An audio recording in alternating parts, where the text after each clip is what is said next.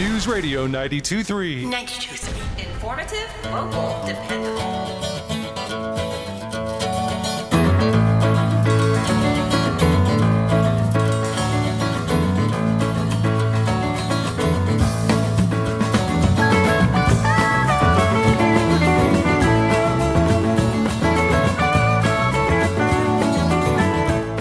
Commissioner Wright, for the record, I think you'll recall that I did play nights in the sandbox for flood defenders for quite a while, until staff held meetings with opposing developer engineers outside the sunshine regarding LDC technical standards and failed to show me the same respect I shared. Those meetings resulted in proposed land development revisions to exclude NOAA Atlas 14 after it had been in the code since March, and after a Channel 3 August 22 interview that said it was going to be in there.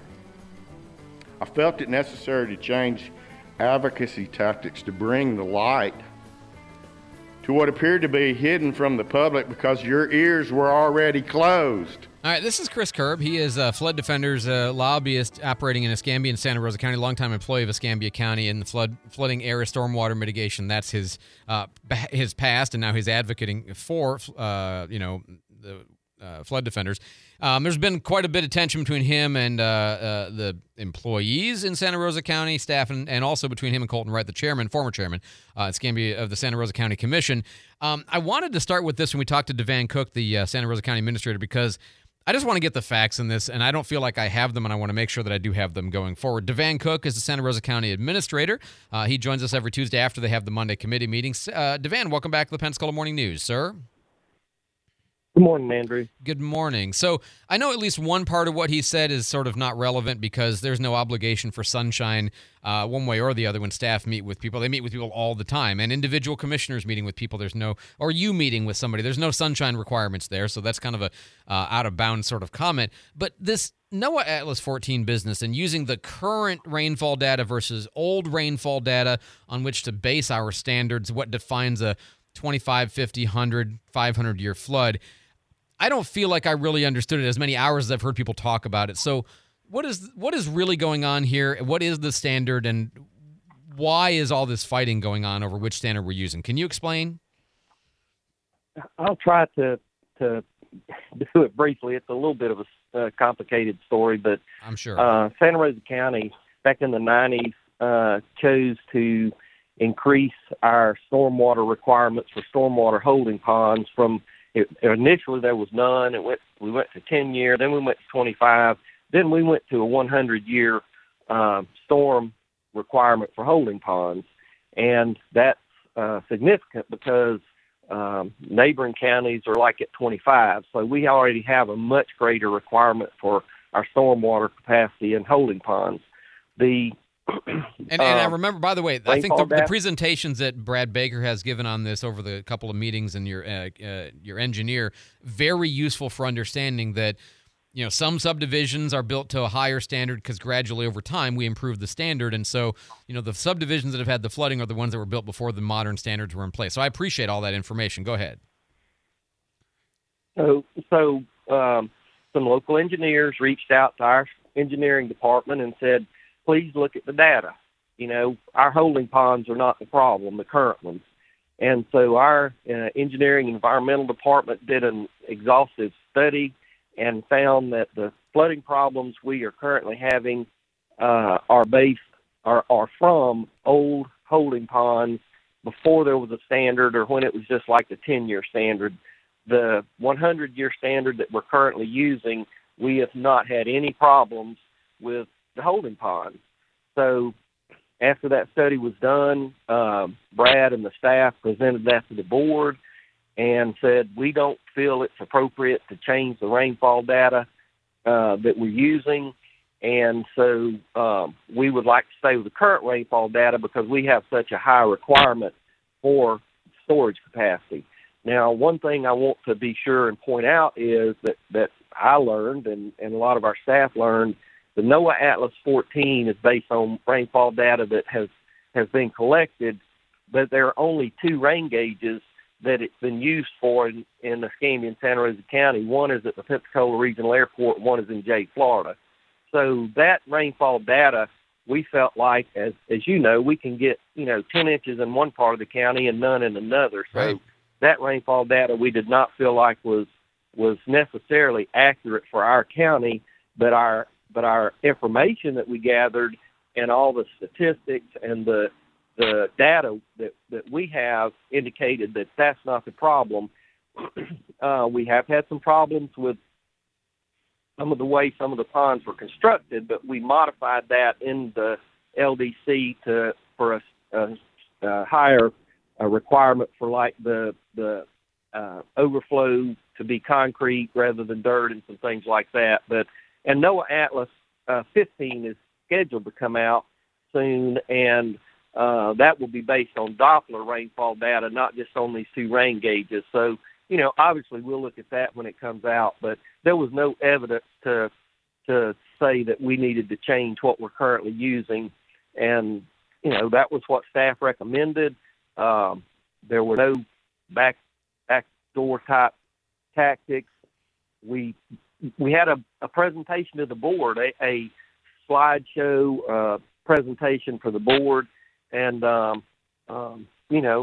presented that to them, and so that's the decision they made, and we stand by that, and the staff is comfortable with that, and of course, we're the ones that have to answer if there is a problem. Right. So we're very comfortable with what was done. Just a technical question I don't know the answer to. Is 13 and NOAA Atlas 13, is that what we're currently using? No, we're using an old rainfall curve, and it's one that DOT had published years ago. Okay. And it is old, and DOT is going away from it from their purposes. Right, he said that yesterday. But, okay. But the data we're using, and I'm afraid I can't adequately explain this, but the data we're using actually falls within, as I understand it, the NOAA Atlas 14 data.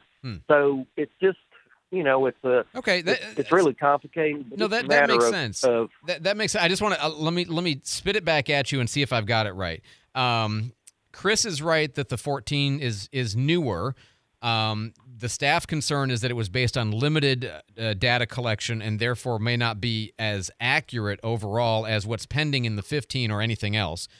Because the problem is not stormwater retention pond size, but rather conveyance to the stormwater retention pond, and because our standards are so much higher in Santa Rosa County at 100 years, even though it's at an older data set, the 100 years offsets that, and the pond size hasn't been the problem.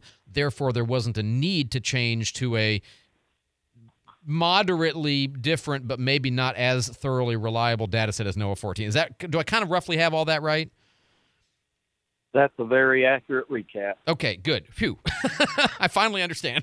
Thank you so much. Thank you so much for helping me understand that. I think I do now, and kind of get the issue. And it's something that comes up a lot, and I felt like it was important to take a little bit of time on it. Meanwhile, some good news: $4.2 million for the Whiting Aviation Park construction, $2.5 million for Northwest Florida Water Management to offset some of the cost of getting the effluent from being into the sound to going out to Eglin with that pipe that's going to go underneath the sound to get it there. Is that right? That's correct. Those were both very large awards that the county's received, and we're very appreciative for that funding on both of those projects. Your grant writers and finders, they deserve every penny that they earn.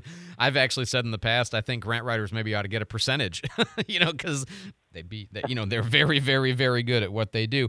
And then also, you guys were talking yesterday about a study on the feasibility for an aquatic center in the South End. Is that right? Is it in the South End?